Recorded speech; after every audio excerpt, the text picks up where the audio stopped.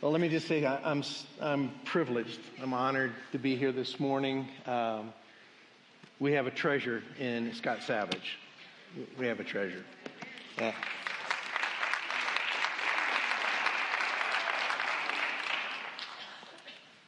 I've been spending a lot of time traveling to the Northwest in recent months. My 98-year-old mother is living with my sister, and so I've been traveling back and forth quite a bit, so I don't get here every Sunday.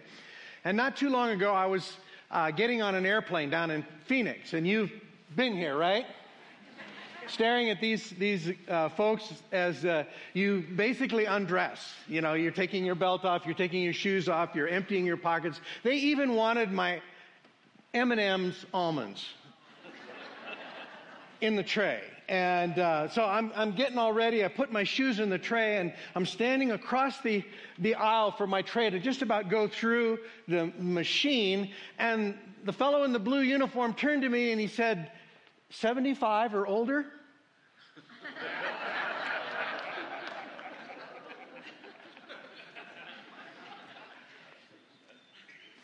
I didn't know what to say. I mean, I knew I had gotten a little older, but I didn't think that. And I was so stunned I didn't know what to say. In fact, I always come up with these things afterwards. And afterwards I thought, you know what I should have said is, no, I look like that because I'm a pastor.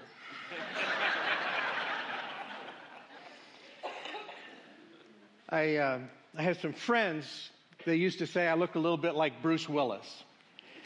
So if you want to know what Bruce Willis is going to look like when he's 75,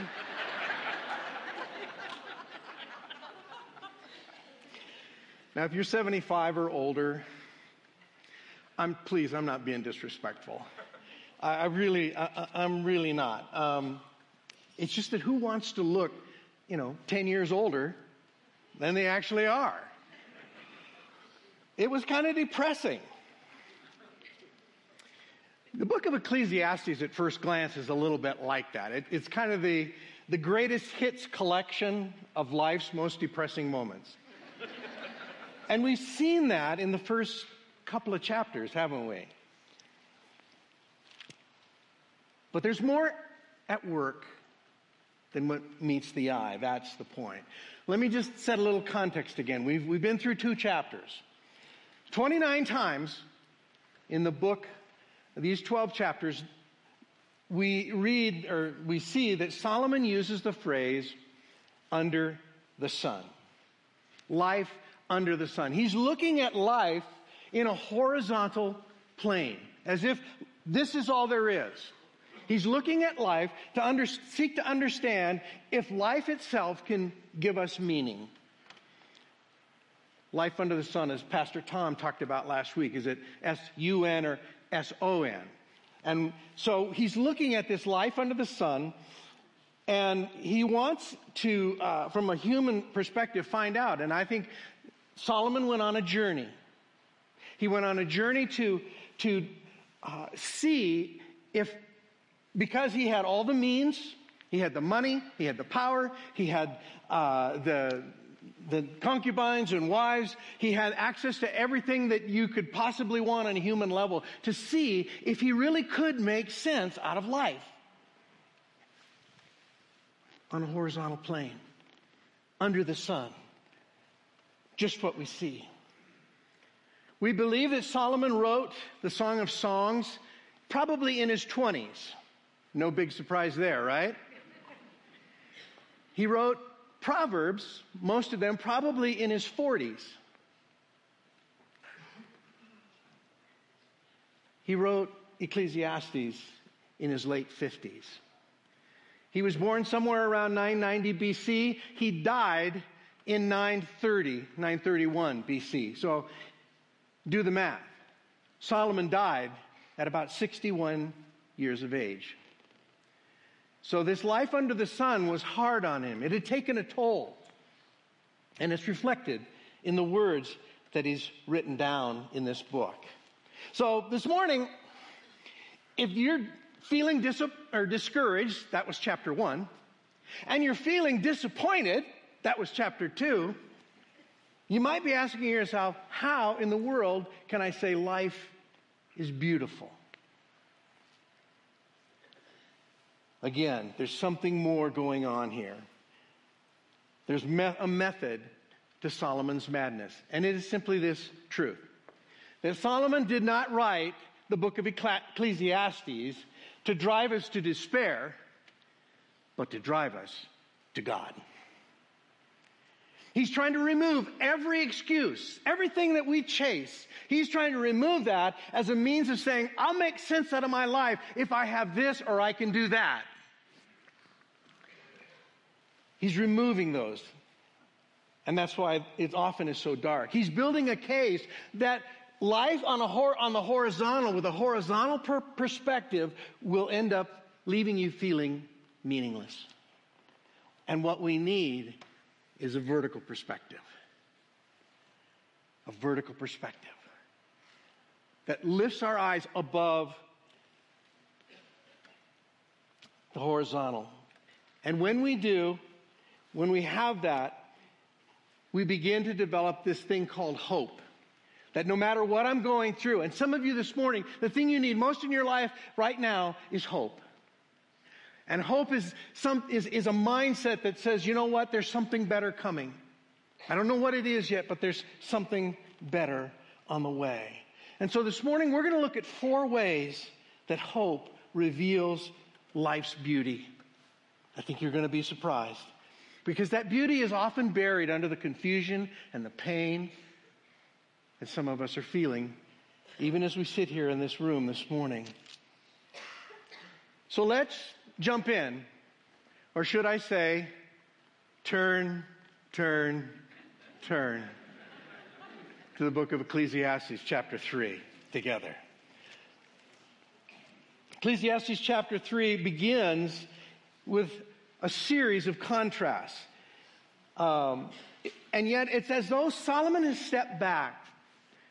If you compare the first 11 verses of chapter 1 and the first 8 verses of chapter 3, you will notice a difference in the tone. Although it's still somber, there is a sense in which as he writes this chapter, he's stepped back, he's taking a deep breath, and he's poetically summarizing the world that he sees.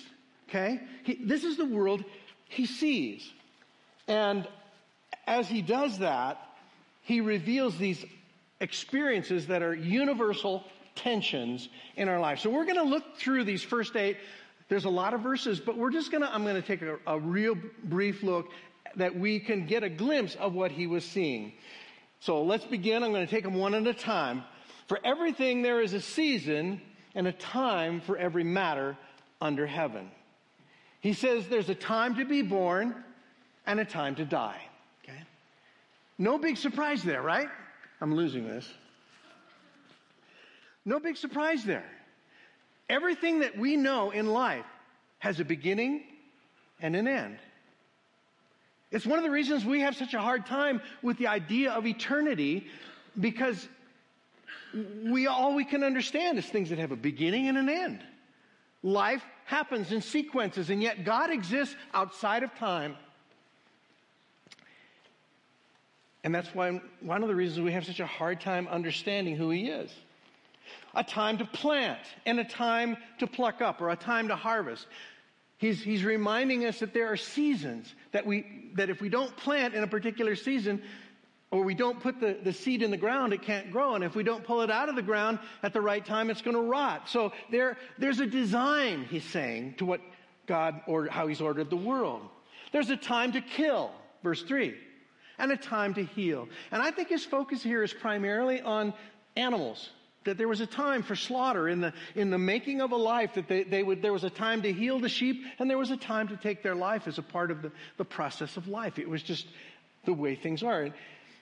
He said, there's a time to break down and a time to build up. Okay? This is the verse that inspired Chip and Joanna Gaines. It's why he loves Demo Day, right? There's a time to tear down. And then there's a time to build up for the show.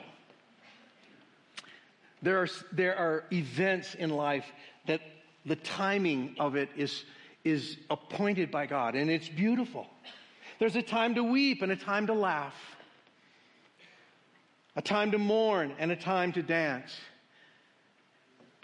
And if I started dancing up here this morning, you would all mourn. Or weep, or laugh. I'm not sure which.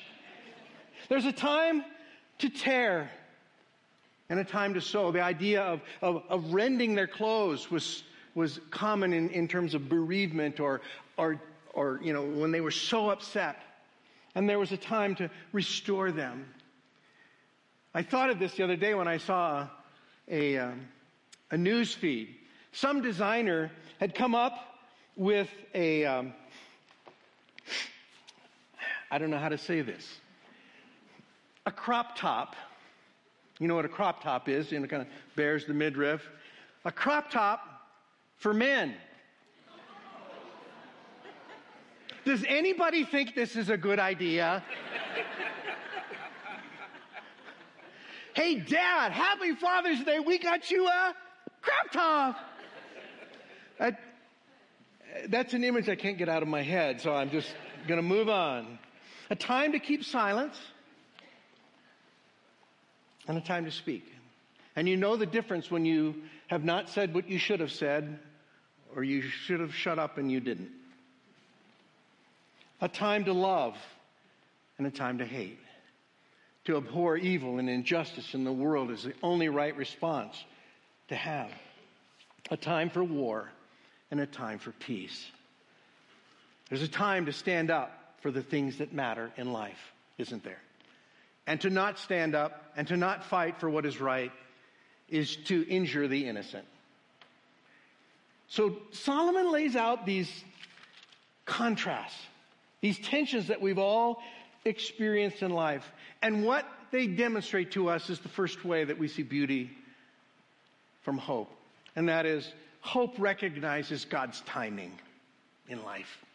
Hope recognizes that timing is so important, and that timing can make things beautiful or ugly depending on what they are.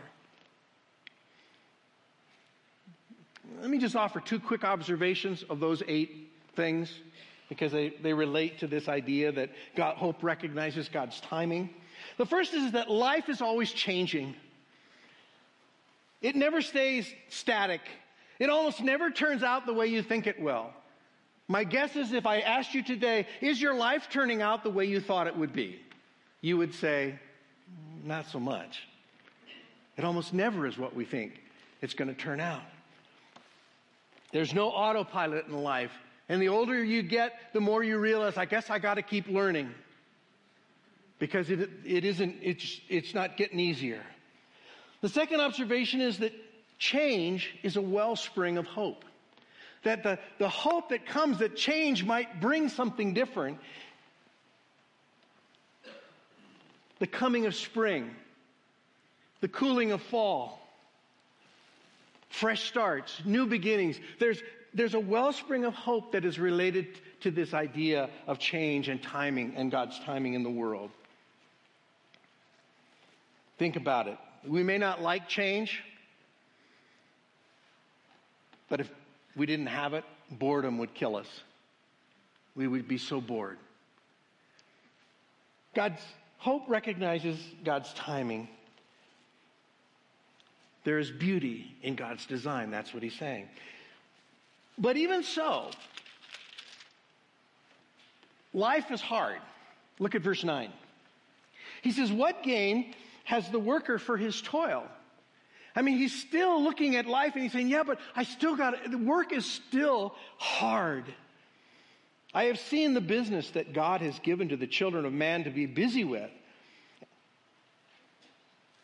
And he says he has made everything beautiful in its time. Also, he has put eternity into man's heart, yet so that he cannot find out what God has done from the beginning to the end.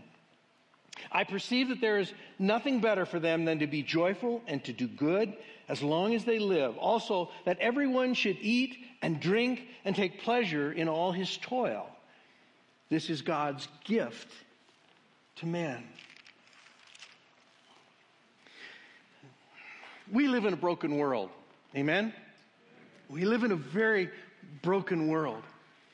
And the damage that sin has wreaked on human life and our environment is staggering. Work was created in Genesis chapter 2 before the fall. So work was never meant to be toil, but when sin entered it, it became toil. It became labor. It became loathsome. A toil that can seem futile, where he says, what's the point of all this? It can seem endless. And yet, in verse 11, he says, there is beauty even among the ashes, as you would see a flower that is poking up through an ash-covered ground after a fire. We live our lives a moment at a time. We live each day. God sees every day as the eternal now. Think about that. He saw you when you were in your mother's womb, and he sees you at the moment you pass into eternity. And it's all in the eternal now. It's today to him. That's not the way we live life. We live life one day, and then the next day, and then the next day. And each day is that moment. It's a moment to appreciate what God is, who God is, and what he's doing. We live out our lives and in not only in abundance, but in the mundane. And we know that there's more to life. That's what he's saying. He says each of these things can be beautiful. We can find beauty in the midst of our toil. Why? Because he has put eternity in their hearts. Did you know that you have eternity in your heart? What does that mean? What does that mean that you have eternity in your heart? I think it has something to do with this idea that no matter how good life is in this world, and men and women, God has given us incredible good gifts. If you've never been outside the country, you need to go outside the country to a third world country, and you'll never walk into Safeway again and see it the same. We have been given gifts that are unbelievable, but we need to see them. And yet what he's saying is that we have eternity in our hearts. So that all these gifts that he gives us, are given to enjoy. But you know what happens? They are meant to point us to something beyond.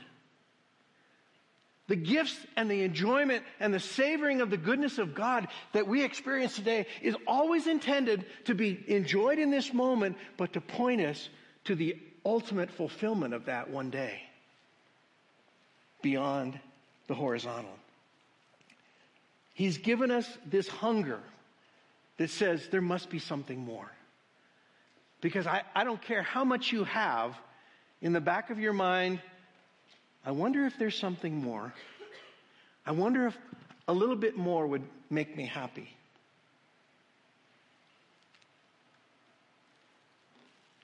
The second way that hope is revealed in life's beauty is that hope rejoices in God's gifts. Hope rejoices in God's gifts. In other words, there is this beauty in the gifts that God gives us. There's hope because it points us to beyond. And so he says, so choose joy, do good, take pleasure in your toil, drink and savor the goodness of life. I mean, when you sit down at this banquet,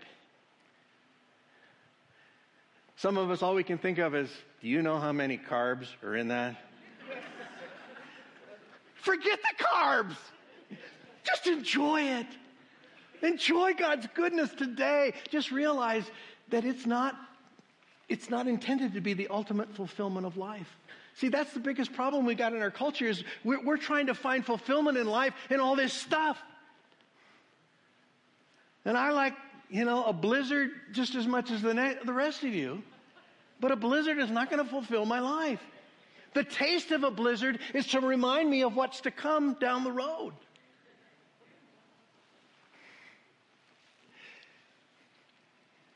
And so in the midst of our toil, he's saying, you can enjoy life.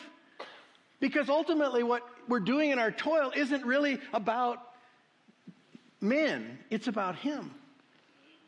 There's a story told of years ago when they were building the great cathedrals in Europe. Passerby walked down the street and there was two stonemasons sitting in front of this, working in front of this great edifice. And the passerby turned to the one and he says, "What is it that you're doing?" And the man looked at him and he said, "I'm breaking rocks in the hot sun." Okay. He goes to the other one. He says, "What is it you're doing?" And he says, "I'm building a temple to Almighty God." How about you? You breaking rocks or you building temples? Because what we bring to our toil is hope that something greater is just beyond that I can't quite see yet. And we have to do that, people. We have to. Because the world we live in will not make sense completely. There'll be parts of the world that you just will never totally understand. So he says in verse 14, he says, "I perceived that whatever God does endures forever. Nothing can be added to it, nor anything taken from it. God has done it so that people fear before him." In other words, God is sovereign, and he's demonstrating that so that people would look to him. That which has already been and that which is to be already has been. God is outside of time. And God seeks what has been driven away. In other words, in God's sovereignty, he doesn't leave any loose ends. He's going to bring about his purposes. He's going to accomplish what he intends in the world. He says, "But under the sun, moreover, I saw under the sun," verse 16, "that in the place of justice, even there was wickedness. In the place of righteousness, even there was wickedness. I said in my heart, God will judge the righteous and the wicked, for there is a time for every matter and every work under heaven." The third way hope reveals beauty is that hope remembers that God is both good and just. See, hope is lost and despair takes our life when we think this is never going to change, that evil is going to win. And Solomon reminds us that no matter what we're staring at, that God is sovereign. He is in control, no matter what it looks like right now. And he will bring about justice. God is in control when it may not look like it. You know, people talk about all the time, they'll say, if there is a God, if he's really there, and he's really good, why doesn't he do something about evil? And they think that, see, I got you now, because you can't deny that. The reality is, though, God has done something about evil.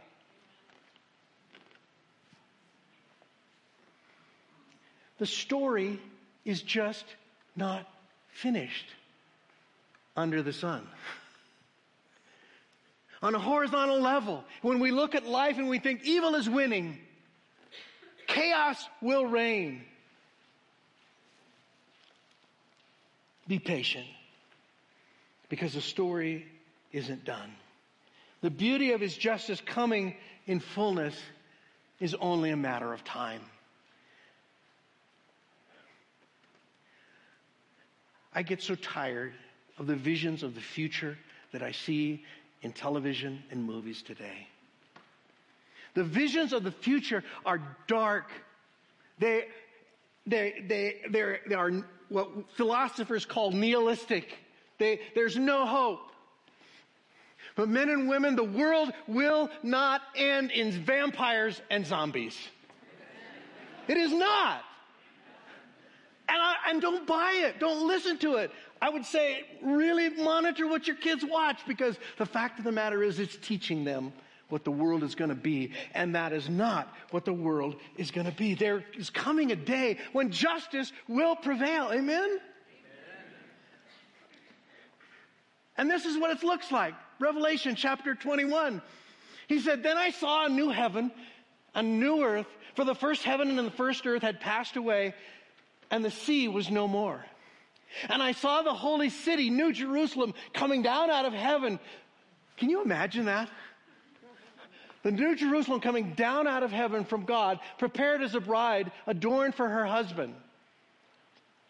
And I heard the loud voice from the throne saying, "Behold, the dwelling place of God is with man. And he will dwell with them, and they will be his people. And God himself will be with them as their God. And he will wipe away every tear from their eyes. And death shall be no more. And neither shall there be mourning, neither crying, nor pain any more, for the former things have passed away. And he who is seated on the throne," this is from the throne, okay? "Behold, I am making all things new." Also, he said, write this down, because he knows we don't remember things real well. "Write this down, for these words are trustworthy and true." You can bet your life on it. And in fact, I am. I hope you are. Hope recognizes God's timing. It rejoices in God's gifts. And it remembers that God is both good and just no matter what I see.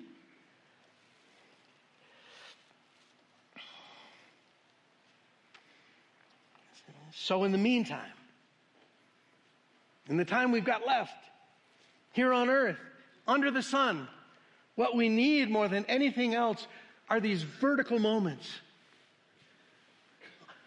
And they come on a particular day. Sometimes you don't even know when they're going to come. But God shows up or reveals himself and gives you hope in ways you didn't anticipate. Because, again, even as we're living and we hold on to these truths, and it's why in the scriptures he says, write it down so you don't forget it. The world we live in still looks pretty bleak. Look at verse 18. "I said in my heart with regard to the children of man that God is testing them."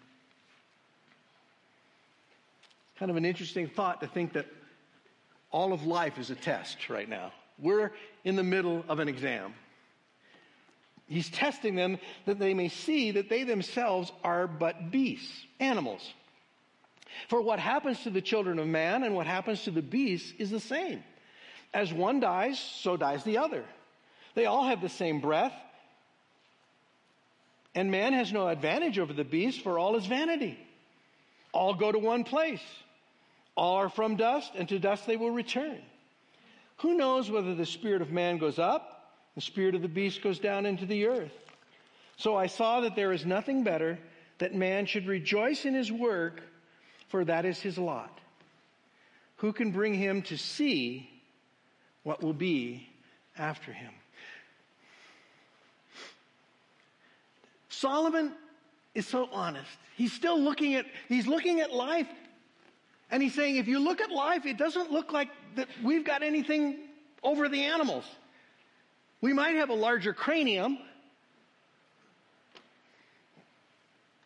but death is 100%. We all die. And so he says, if you're looking at life, life is telling you that this is all there is. I think that's why it's a test. He wants us to ponder the reality that says, there must be something more. There's something in my heart that tells me there's something more than this. And will I believe that? Will I trust that? Because what I see tells me otherwise. And that's why we need a vertical perspective. Each day, one day at a time, I need a vertical perspective. I need God to show up. You know, when you stand in front of a congregation and you have a responsibility to share God's word with people, in your heart you're praying, God, show up. Please show up today. But it's the same when we go out to work. He's saying that's what it looks like on a horizontal level. But again, there's more here than meets the eye, because he's already said what? God will judge. God is sovereign. God is good. God gives good gifts. There is something beyond this. Am I going to live my life today in light of that reality? Or am I going to simply limit it to what I see and taste and touch and feel? We need to live beyond the horizontal. You see, our hearts cry out for more. Our hearts cry out for the substance of which this world is just a shadow. See, the world tells us that we are in the land of the living on our way to the land of the dead. But the Word of God tells us that we are in the land of the dying on our way to the land of the living. And that changes everything about how we live and how we look at the pain and the struggle in life. We went to the planetarium with some friends recently, and we saw a program on what they call dark matter. And they call it dark matter not because it's evil, but because you can't see it. If you look at space, we've long believed that, and this is according to the astrophysicists, I'm not a rocket science, don't play one on TV, but the prevailing view has always been that space is this vast emptiness in which, stars, planets, asteroids, they're out there. But astrophysicists believe today that the universe that we can see, touch, smell, makes up only 20% of the actual universe. 80% of the universe, they believe, is this stuff called dark matter. It's all around us. Can't see it, can't taste it, can't touch it. They got these big colliders going on in Europe, miles long. They're trying to find these particles. Who says scientists don't have faith? But they believe that this dark matter is what actually holds it all together. Colossians 1:17. And he is before all things, and in him all things are held together. See, I think this is just a reminder. It's not saying that Jesus is dark matter, okay? That's not what Pastor Mark said today. But what it is saying is that there is something that we don't see that is holding this all together. The fourth way hope reveals God's beauty is that hope relies upon things unseen. It's the nature of faith. It relies upon things unseen. This brings a whole new meaning to that the heavens declare the glory of God. What this tells me is that we worship a God who is so incredible. We can't even conceive of how he is. We don't understand things that don't have a beginning or end. That's God. He gives good gifts. We remember that he's good and he's just, and that much of what he's doing in the world is unseen. We serve a wondrous, mysterious, sovereign, triune God that we can't fully grasp. His ways are not our ways.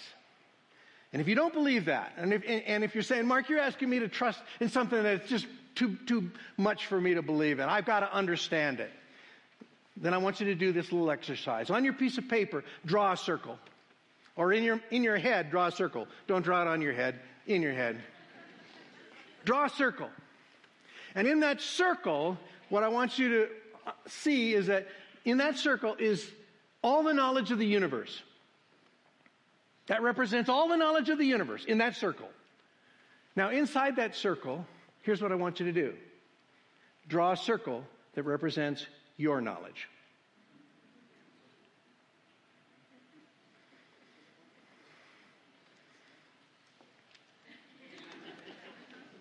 Maybe a little dot. So what does that tell you? That tells you that there's all this other stuff that is beyond our capacity, our understanding. 2 Corinthians chapter 4. So we do not lose heart. Through our outer self is wasting away. Outer self is wasting away. I'm obviously 75 years old. Our inner self is being renewed day by day. For this light and momentary affliction is preparing for us an eternal weight of glory beyond all comparison. As we look not at the things that are seen, but the things that are unseen. For the things that are seen are transient, but the things that are unseen are eternal.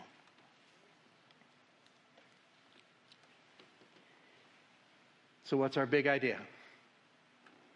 Hope it's obvious. The beauty of life is most fully revealed in eternal hope. We find the beauty of life in those vertical moments of life.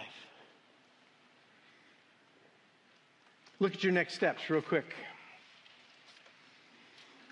I want to encourage you today to identify one area of your life where you need a better vertical perspective. Where are you limiting your view of the world to just what is on the horizontal plane? Number 2, complete the following statement. I've lost hope when it comes to my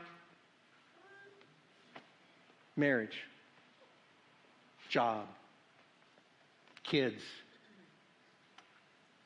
relationships, whatever it is. I've lost hope. And then begin to think of it in terms of these 4 ways that hope is renewed. I invite you this week, number 3, pray this week, because of our eternal hope, today I will choose joy when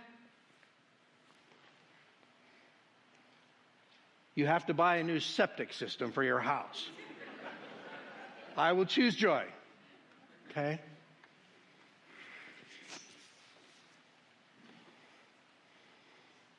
When I was a young boy, I was 11 years old, I had a black Cocker Spaniel dog, boy and his dog story, named Restless. I don't know why 11-year-olds name their dogs things, but Restless was what I named my dog.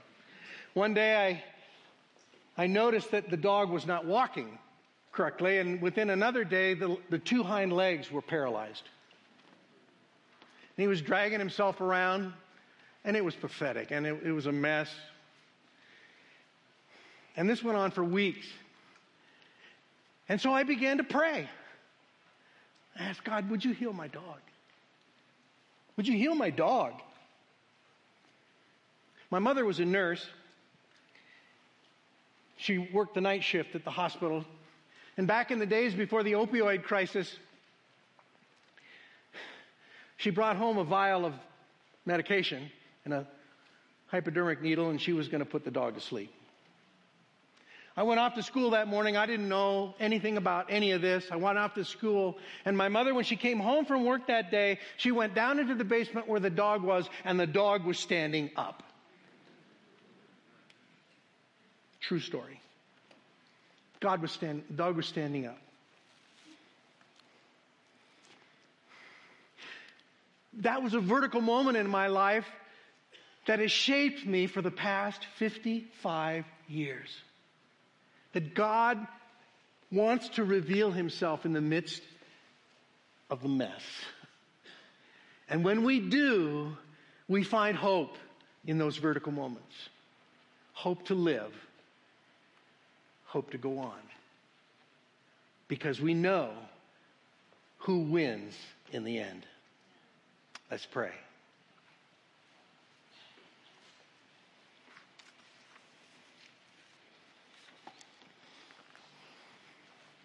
Father, I know that there's, in a congregation like this right now today, that there's a lot of these issues that we wrestle with. We've lost hope. We're having a hard time seeing you. Father, I pray that today we would look to you, your timing, your gifts, that we would look to you, that you are good and just. That we would look to you for the things that we can't see, and that we would trust you because what you've told us is true and trustworthy. Father, may we bet our lives today on that reality so that we might see you and we might find hope. In Jesus' name I pray. Amen.